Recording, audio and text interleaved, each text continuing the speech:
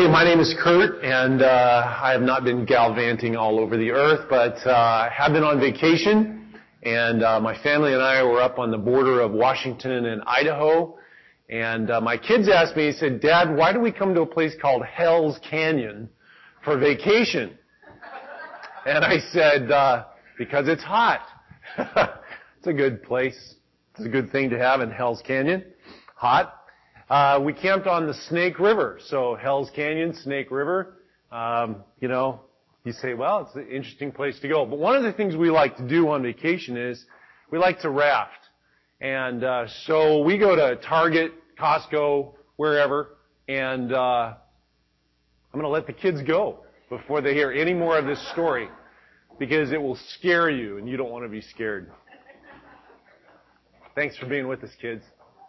Thanks, Sharon, for the sign. She was like, I'm like, bunt, punt, what? What does that mean? Anyway, we are on this river, and we like to go rafting. So we go to Target and buy these, cheapo rafts, and then we just sort of drive along the river and see a place that might look good to throw it in and float on down.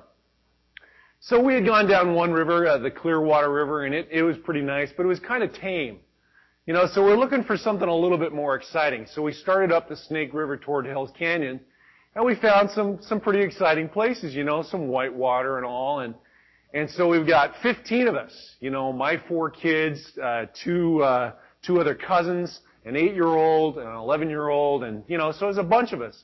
My mother-in-law, who's just had hip replacement surgery, and none of us have life preservers, right? So we're like, yeah, we just throw the rafts in, we're going down, and the water's getting rougher and rougher and rougher. And pretty soon, I'm watching the raft in front of us just like waves like this on either side, and that's all they could see, and this little raft in the middle.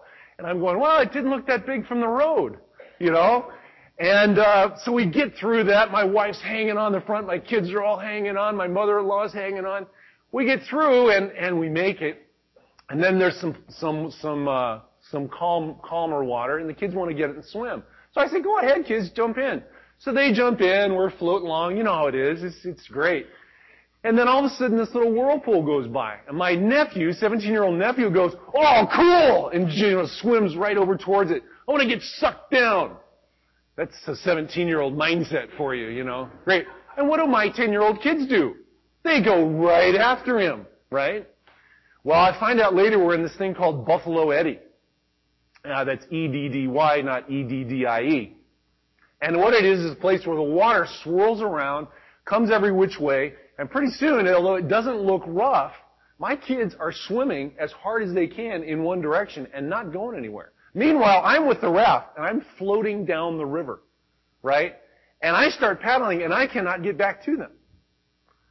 Well, by now, the kids are starting to panic because the water comes off the glaciers and out of the mountains, and it's pretty cold. So now they're swimming. I'm going down the other direction, and I can't get to them. This week, as I was listening to Dave's message from last Sunday, I thought about search and rescue. Had a search and rescue helicopter come by right then, I would have flagged him down for all I was worth. So I got over to the side as fast as I can. I go clambering up the side to try to get to my kids. What a great picture of our state without Jesus. That we are shipwrecked, we're lost, we're swimming in place, we've got nowhere to go, and we're stuck without God. And Dave, as you were saying that last week, I just pictured in my mind trying to get back to my kids as desperately as I could. Next time, note to self, life jackets. Right? In fact, we got later on down the road and we rescued everybody. We got back in the boats. The kids were crying and I was crying and, we were hugging. We got on down the river and there's this guy in this 30-foot jet boat, right? There's jet boats all over the place. And this guy, and he's got a life jacket on. Every single person in his boat's got, life jackets on. Like 2 or 3 of them, they're like, yeah, this is a dangerous river. Dude, you're in a 30-foot jet boat. I'm in this little Target, blow-up thing. And he kind of just shakes his head and goes, tourists, But that picture that Dave gave last week of being rescued. Now, the great thing about this story is that now when we all get together, we've got a great story to tell, right? Oh, remember when we almost drowned, one of those stories. That's one of the great things about coming together as family. This was a family reunion. And it was one of those things when you get together with family, what it does is there's stories that weave you together. There's stories that you tell. A family gives you a place of identity. It gives you a place of footing, of solid relationships that you know are always going to be there. There's an ongoing adventure. There's an ongoing relationship that you're a part of. As we look at this next section in John chapter 1, it's where John he begins the narrative. Now, Dave took 2 weeks and went through this prologue of John chapter 1 because it sets up what's the story. Who's the story about? It's all about the Word. It's about the incarnation, this magnificent Jesus who's come, who's the light. And so now we start this part about the actual stories. We're going to hear about Andrew. We're going to hear about Peter. We're going to hear about Nathaniel. And in this section today, we're going to hear about John. Now, John was a preacher's kid. We see here, we're going to start in verse, let's see, where are we going to start? We are going to start in verse 19. We're going to see this story about John. Now, John gets introduced in the prologue, but now we really jump into him. And we're going to find out more about him. We've already heard that the Word of God has come into the world in the form of a man. Incarnation. We've already heard that in Him, in Jesus, is life and light. We've already heard that He gives mankind free access to God, to become children of God. We've already heard that He came to show us the truth. So now we get introduced to John the Baptizer. Now there's a couple of Johns in this book, so don't get confused, but this is John the Baptizer. The scribes and the Levites come out to check, what is this preacher's kid doing? Zechariah's son. They all knew him. Well, what's going on out there? And you notice that this happens in Bethany beyond Jordan. Not Bethany right by Jerusalem, but actually Bethany out in kind of the deserty places. But out there where there weren't a whole lot of people. But it says that all Jerusalem was going out to find out what is happening. And so there's a bit of an inquiry board that goes out to find out about him. Let's read in verses 19 through 21. This is a testimony of John when the Jews sent him priests and Levites from Jerusalem to ask him, "Who are you?" And he confessed and did not deny, but confessed, "I am not the Christ."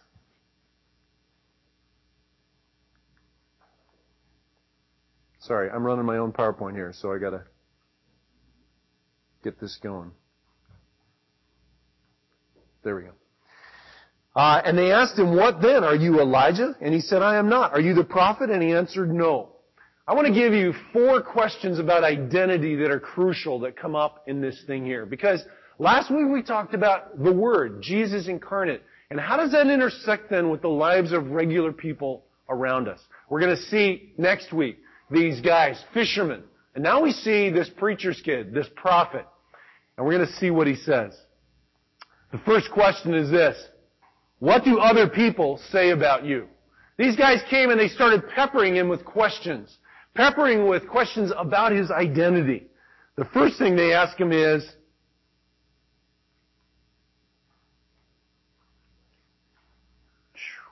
"Hey, Jeff or somebody, could you run this? This is not working for me. I'm only have my learner's permit on this. I don't have my driver's license." So, alright, could somebody else do that? Thanks.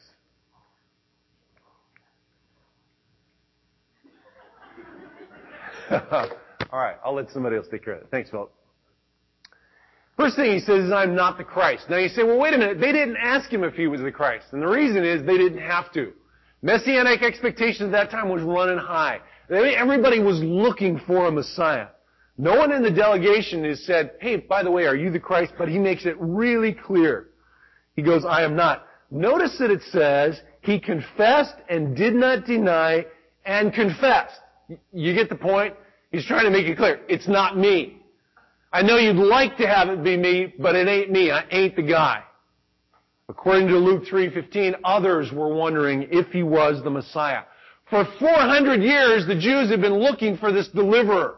They've been looking for this Messiah. They've been looking for this one to come and to free them.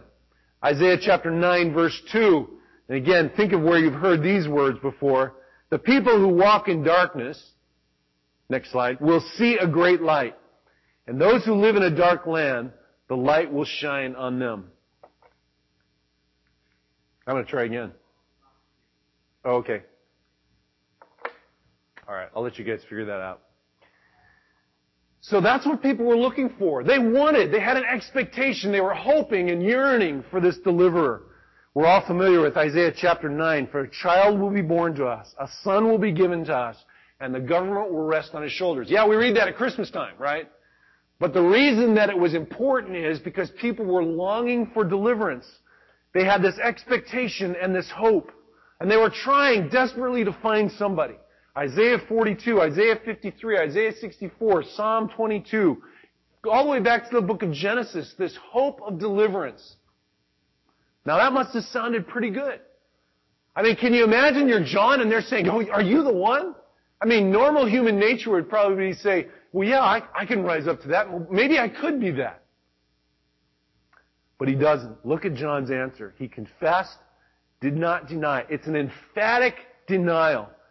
In fact, he so completely rejects the claim that some people say that the use of a pronoun, he's saying, I am not the Christ, but he's coming. It's not me, but the next one is right there. Look at the second thing he says, I'm not Elijah. Are you Elijah? He says, no, not Elijah. Sorry, just go ahead. Oh, there you go. Not Elijah. Why would you look for Elijah? Well, in the book of Malachi, there was a prophecy, again, 400 years prior. Behold, I am going to send you Elijah, the prophet, before the coming of the great and terrible day of the Lord. He will restore the hearts of fathers to children and the hearts of children to their fathers, so that I will not come and smite the land with a curse. There's this expectation of Elijah coming. He says, no, I'm not. Which is really interesting because literally he is not Elijah. But at the same time, he is. Luke chapter 1, Matthew chapter 17, Jesus talks about how he was one that was coming. He was preparing. He was a type of Elijah. Was he literally Elijah? No, he wasn't. Third thing is, he's not the prophet. Now there's no reason to say which prophet. Because again, these guys are schooled in the law. They know the Old Testament by heart, literally. And in Deuteronomy chapter 18 verse 15, it says this, the Lord your God will raise up for you a prophet like me from among you, from your countrymen, and you shall listen to him. And I will raise up a prophet like you, and I'll put my words in his mouth. And they're thinking, okay, you're not the Messiah. Okay, fine. You're not Elijah, but maybe you're this prophet. And again, he says no. And John's answers are getting increasingly shorter and shorter. You can tell he's getting impatient. He's not there to talk about himself. In fact, John would say, he must increase, I must decrease. Let's get off of me. Here's the application. When you think about identity, are you, or am I, trying to live up to other people's expectations, but ignoring what God thinks of us? People come along, oh, are you this? Are you that? Are you this other thing? Tell me why you're important. And you know, if you're like me, you'll dream up something. Real or imagined. You know, when we introduce ourselves to each other, hi, how are you? Who are you? Well, here's my name. But who are you? We usually try to attach something of value, of worth, right? Oh, I'm a worker. I'm a student. I'm a musician. I'm a pastor. This is my job. This is my education. This is where I'm from. We get pressure that you really aren't somebody unless you know somebody famous, related to someone important, or you've talked to somebody glamorous. Have you ever done this? Hey, what famous person have you ever met? Like, that makes any difference about you. You know, I happened to be in an elevator at one time and I saw somebody. Well, who cares? But you think about the way the world works, and again, Dave's point last week about that there is a world beyond this seen world. But if this world's all you've got, man, that's it. That's all you can judge importance or value by, is who you know and what you've done and where you've been. That's glamorous, important, or exciting. You aren't really anybody unless you've accomplished something great, been somewhere exciting, or met someone prestigious.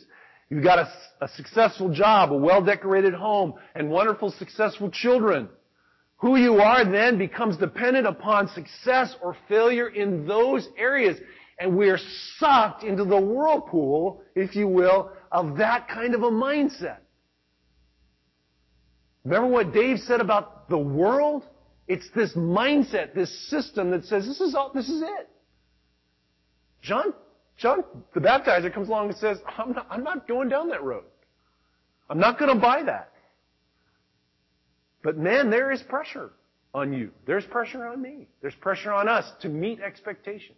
I was talking to a guy whose kids are grown now, and yesterday, and he said, I said, well, what's so-and-so up to? And he said, well, he's doing this kind of a job. And he kind of, And I said, what? And he said, God's been teaching me a lesson for my kids that it's more important that they love God, that they're people of integrity, that they walk with the Savior than they've got some kind of title. And I just thought, wow, there it is from the perspective of a parent. I mean, how many of you parents have low expectations for your kids? Of course you don't.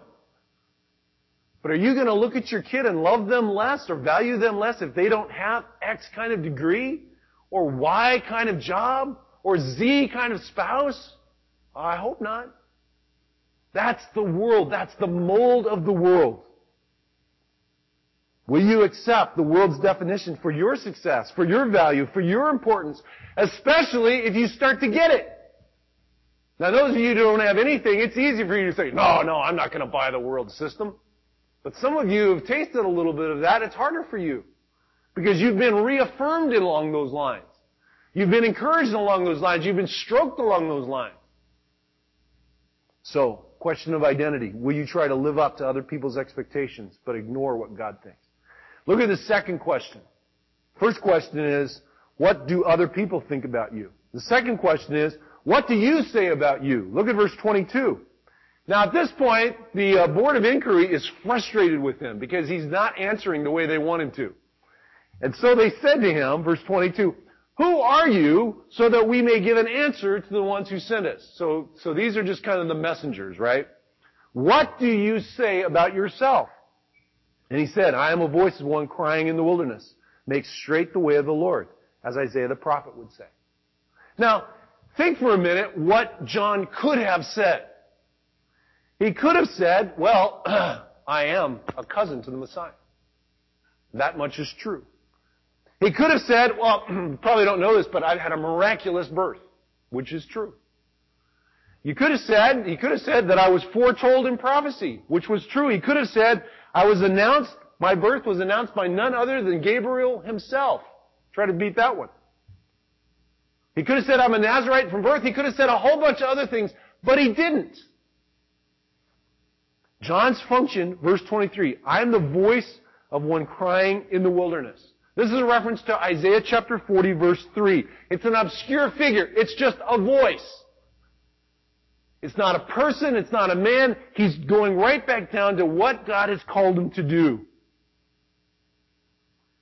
The imagery is that of preparing a roadway by clearing it of all obstacles. Back in those days, roads were just, ruts in the road. They were just mud paths.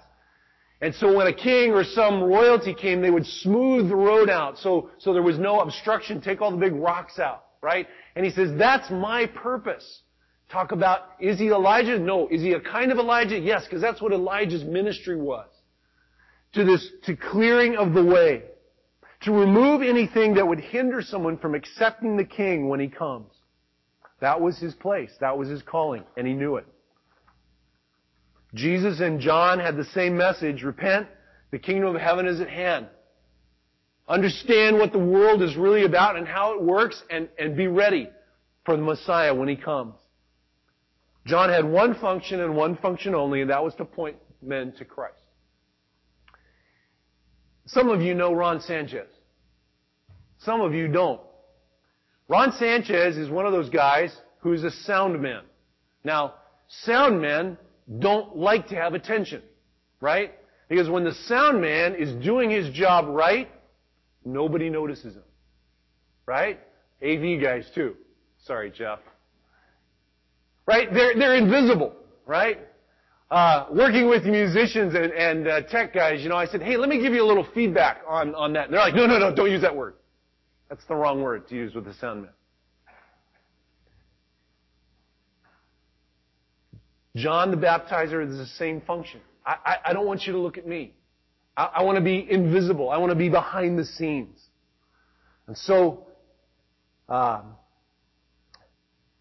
said, here's the one thing God has given me to do was to announce, was to make the way clear, and I'll do it with all my heart.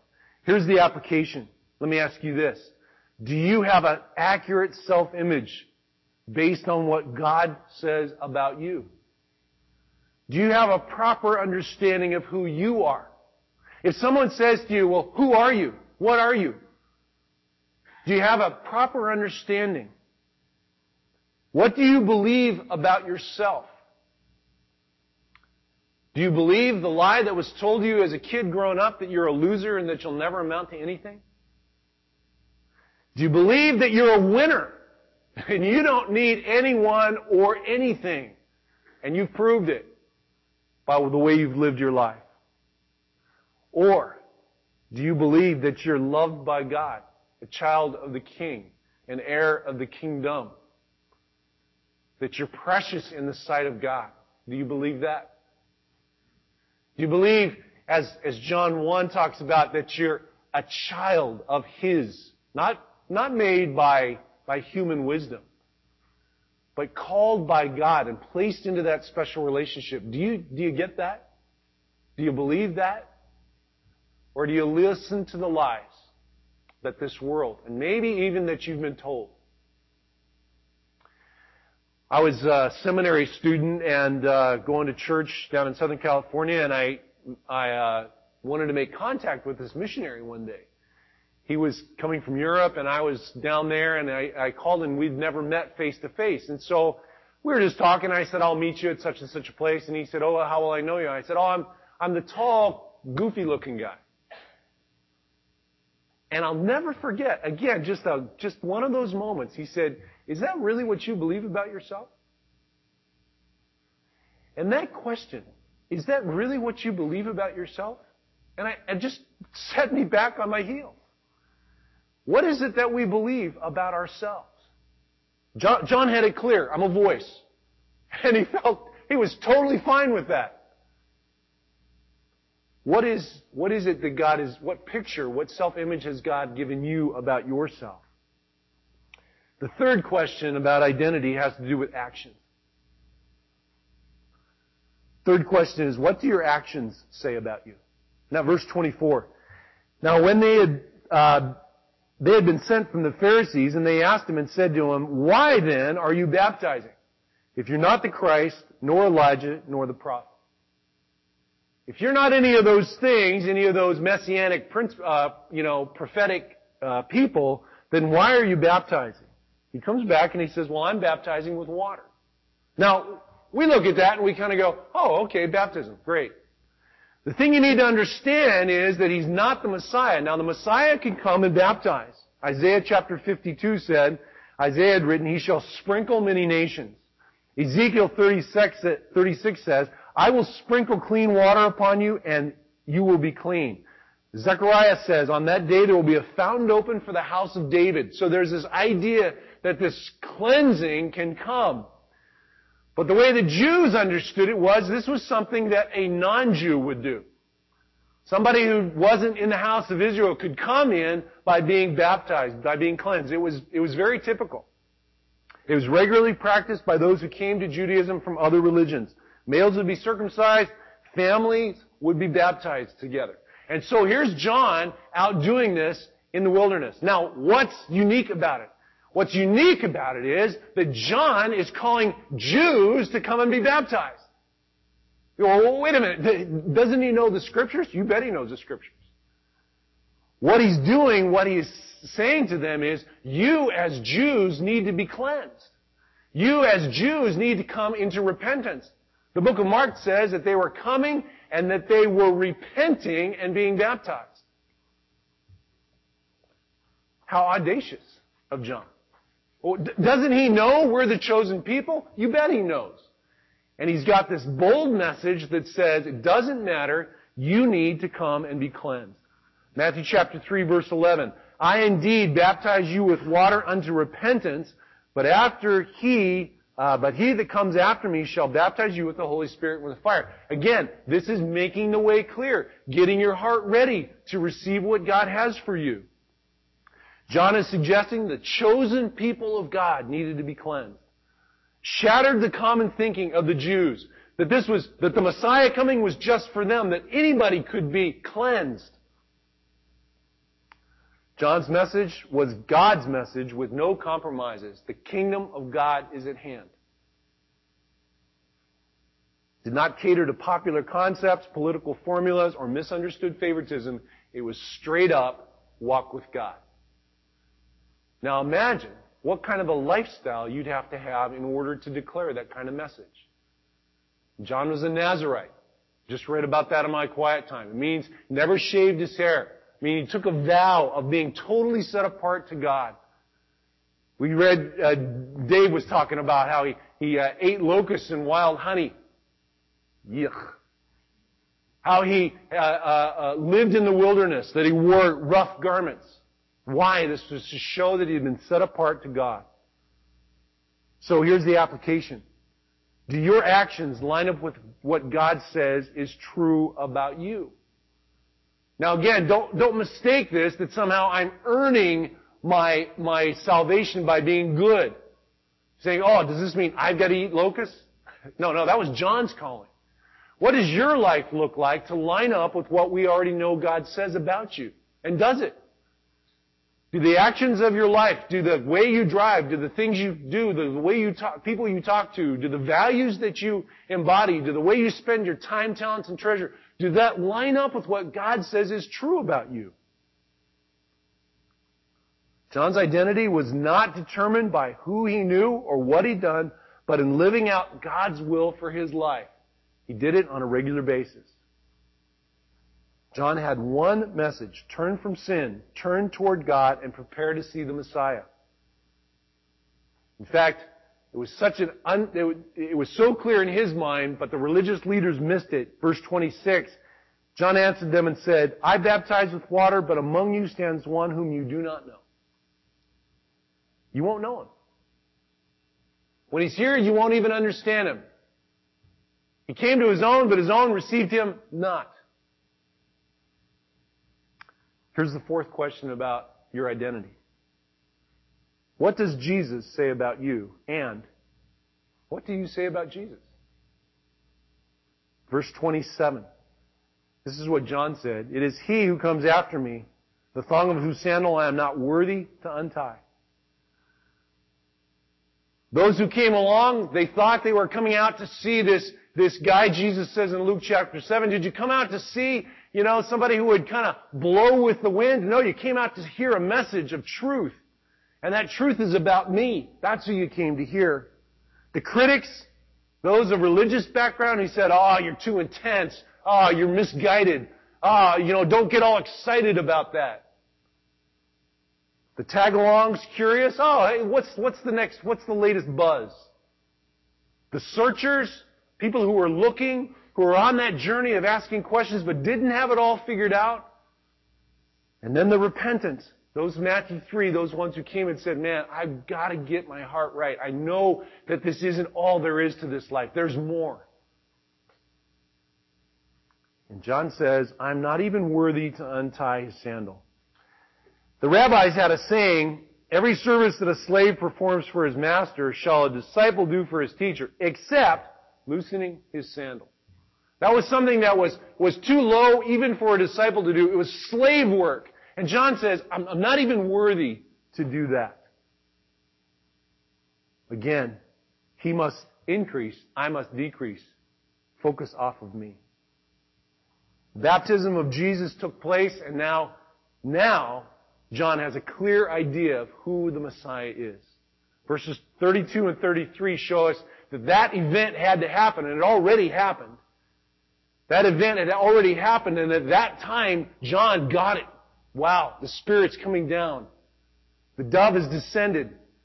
John doesn't talk about the voice that came out of heaven. John doesn't talk about any of this, except that just to say, it happened and the lights came on for John. John the Baptizer got it at that point in time. And what does he say? Look at verse 29. Behold, the Lamb of God who takes away the sins of the world. That's what we just celebrated here a moment ago. The Lamb of God. That broken body for us. He says again in verse 34, I have seen and testify that this is the Son of God. John got it. John knew. He saw. In Luke chapter 7, Jesus says about John, born among women, there's none greater than John the Baptizer. Wow. Pretty impressive, huh? But then he goes on to say, but the least in the kingdom is greater than him. Wow. That'll put you in your place.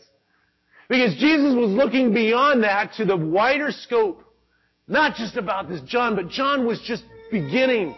He was just opening the door for the kingdom of God opening up. Jesus says, that's my man. He's the one. He's coming before me. We're working together. So let me ask you these questions then. What do other people say about you? And do you allow that to rule your life? Now listen. It's not like we should totally ignore what people say about us, right? Peter says, let your behavior be excellent among the Gentiles. But if you buy Madison Avenue, if you buy Oak Ridge Mall, if you buy whatever it is that people are going to tell you, then you will be disappointed. Listen to what God says about you. What do you say about you? Are you believing what you've been told in your childhood? Are you believing the lies again that, hey, I've got it all wrapped up, I'm all together? Or do you understand what God has to say about you? And what are your actions? What do your actions say about your life, your values, about what you say about your identity? Do they come together?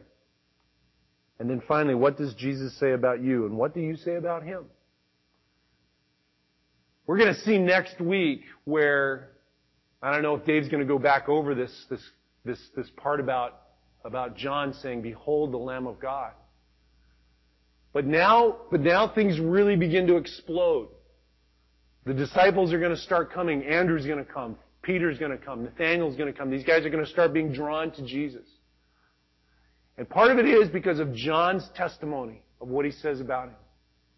So understanding who Christ is, we talked about that last week, and now understanding who you are is critical for your understanding of your identity. And I'd like for you to bow your heads and close your eyes for just a moment as we wrap up here. Some of you in this room have got it. You understand who Christ is. You understand what His life and death and resurrection mean for you. But you might be struggling in that area of comparing yourselves to other people. You might be wondering about your worth and your identity and your place. Maybe you're between jobs. Maybe your kids are wayward. Maybe you're not clear about the future, and all those things begin to make you question, who am I? The strong and clear message today I want you to hear is that you are loved by God, a child of His. And as you begin to live that out and live like that, you're going to be assailed by the world. It's going to try to tell you something else. You need to hear, you need to see the example of John, who says, no, I know whose I am. And then when that's right, then our actions will flow out of that. Not perfectly every time. It's like Dave said, we come and we wipe the slate clean and we start afresh and anew. And part of what communion does, and part of what reading God's Word does, and part of what confession does, is it realigns ourselves to this hidden kingdom of God that's all around us. Lord, thank you today for the reminder. Thank you for the pretty intense example of this guy John, who struggled just like the rest of us, but Lord, who gave us a great example of walking with you and following you.